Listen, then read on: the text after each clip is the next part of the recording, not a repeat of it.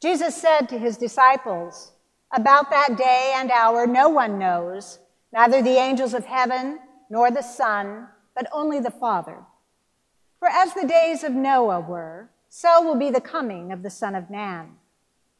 For as in those days before the flood they were eating and drinking, marrying and giving in marriage, until the day Noah entered the ark, and they knew nothing until the flood came and swept them all away, so too will be the coming of the Son of Man. Then two will be in the field, one will be taken and one will be left. Two women will be grinding meal together, one will be taken and one will be left. Keep awake, therefore, for you do not know on what day your Lord is coming. But understand this, if the owner of the house had known in what part of the night the thief was coming, he would have stayed awake and would not have let his house be broken into. Therefore, you also must be ready, for the Son of Man is coming at an unexpected hour." In my 10 years with this parish, I've gained a little bit of notoriety for occasionally preaching about visits to Pete's Coffee. I have another story to tell. Just this morning, I went down to pick up coffee for our deacon and my beloved son, who gets up bright and early on Sunday mornings and comes in acolytes at the 8 o'clock, bless his heart. And I was down there, and you know, over the years, when you go down and you pick up your coffee, you get to know the people who make your coffee. You get to know them. And one of the baristas down at Pete's, to protect the innocent, I'll call her Dee, came up to me and she said, "You know what this gal just said when you walked in?" I'd gone down in my habit, of course. She said, "This gal said, 'Isn't he a little bit out of place?'"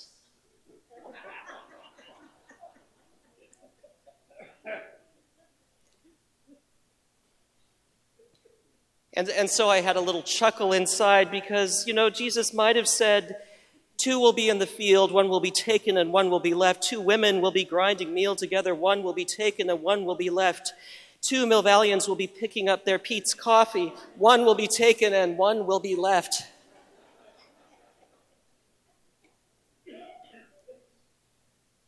Dee, bless her heart, sort of stood there blinking and she said, "Well, it is Sunday."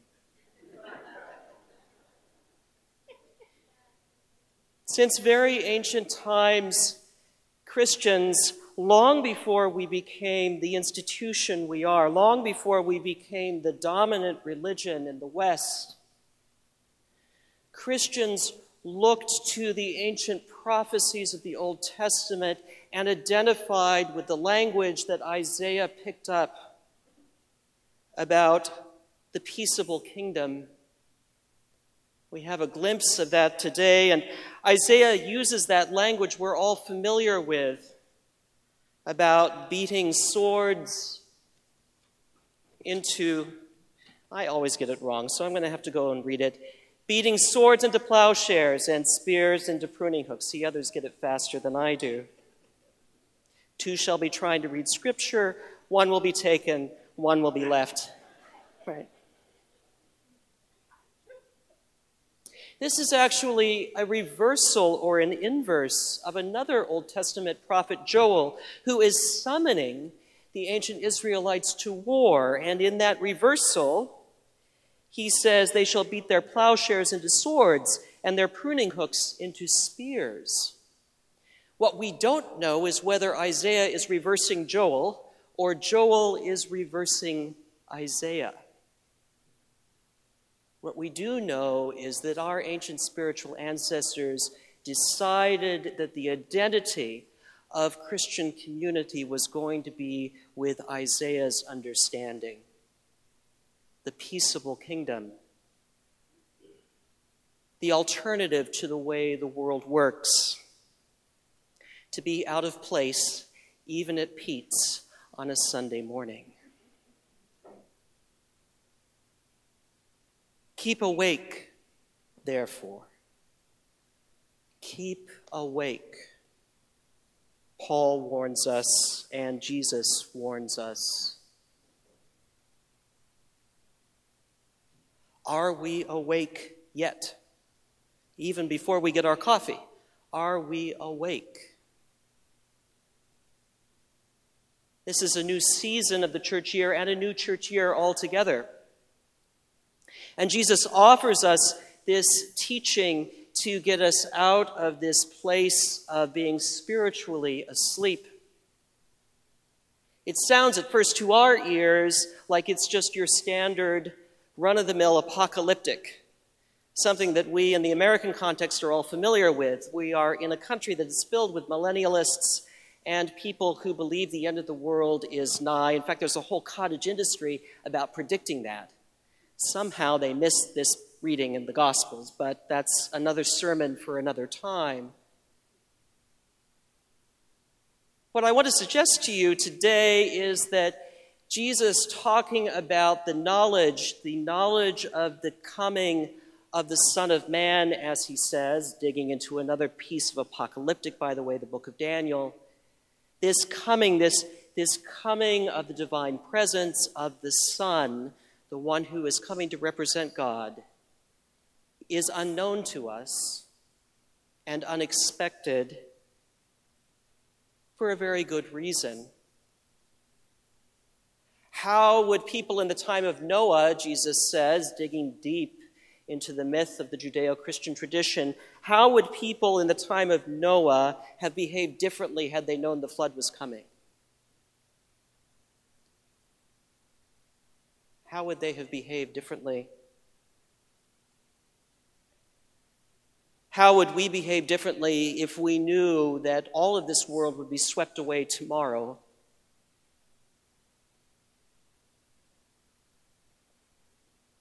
Here's another way of asking the same question. How many of you would have behaved differently had you known what life was going to throw at you 20 years ago? How many of you would have been so spooked you would have stayed in bed had you known what was coming 20 years ago?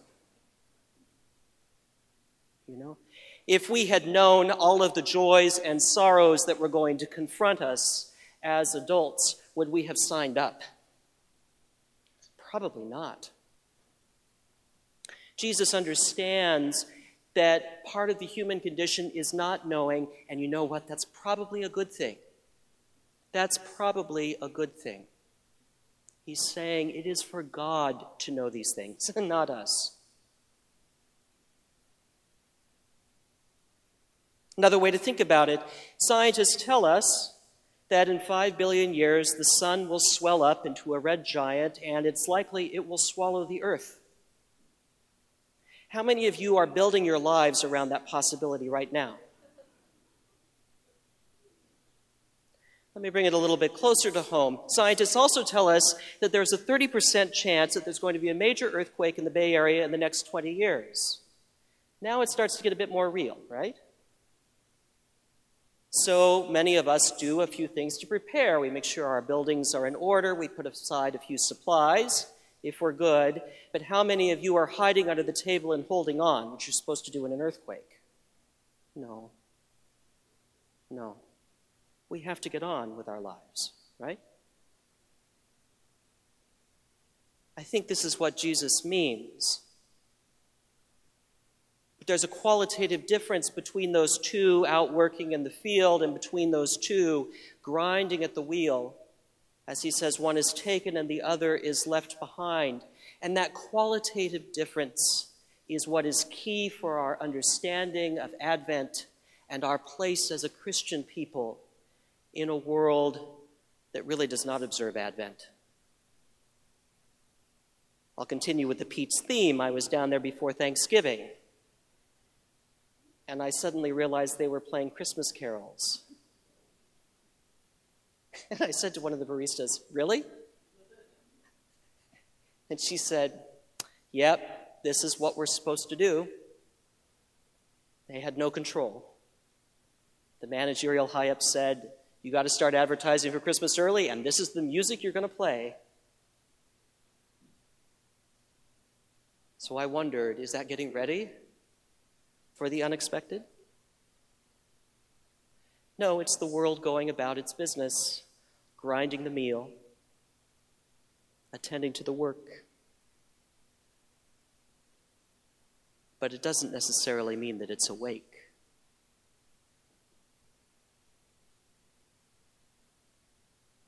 All of us, as we are in Advent, are getting ready. Some of us under great stress. But the call of Advent is not about abandoning our routines, but approaching them with awareness.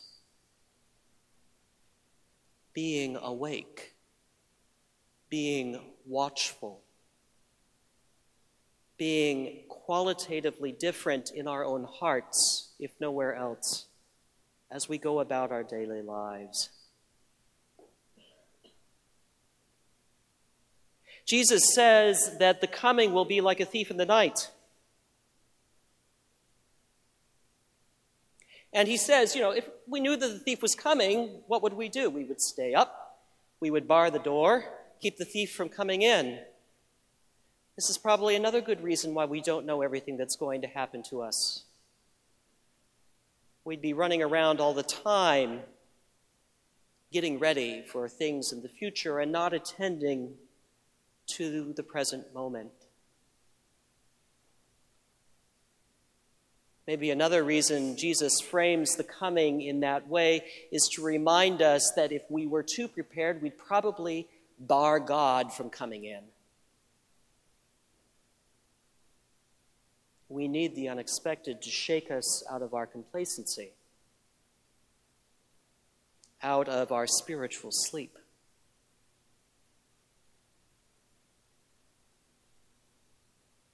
So what are we to be awake and alert for?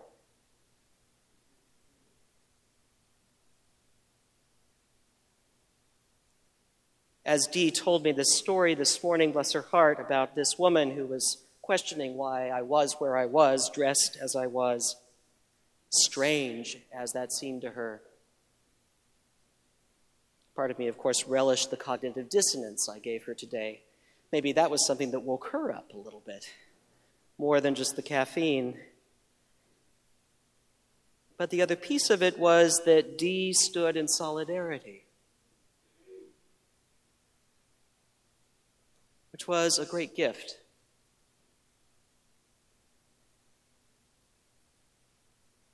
She stood in solidarity with our witness. Even though she had to work this morning, she is watching with the eyes of faith, ready to stand, ready to bear witness to the grace that is always at work in our midst. And that, my brothers and sisters in Christ, is a task for Advent. To be watchful, particularly in this tumultuous time, when there is a lot of anxiety and a lot of uncertainty. To be watchful. Christ is coming. Grace is at work. And to see that and to carry that, not only for ourselves but for others, is key to being awake.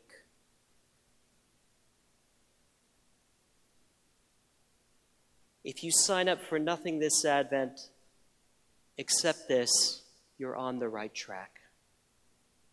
Even in the midst of a busy season, in the midst of all your preparations, in the midst of the daily routines, look for the unexpected. Keep watch. Be awake. And know that God is coming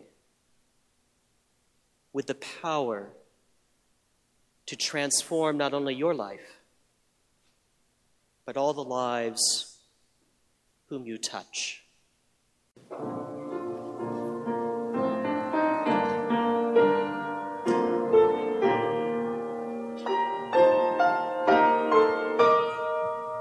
Thank you for listening to this sermon podcast from the Episcopal Church of Our Savior, Mill Valley, California.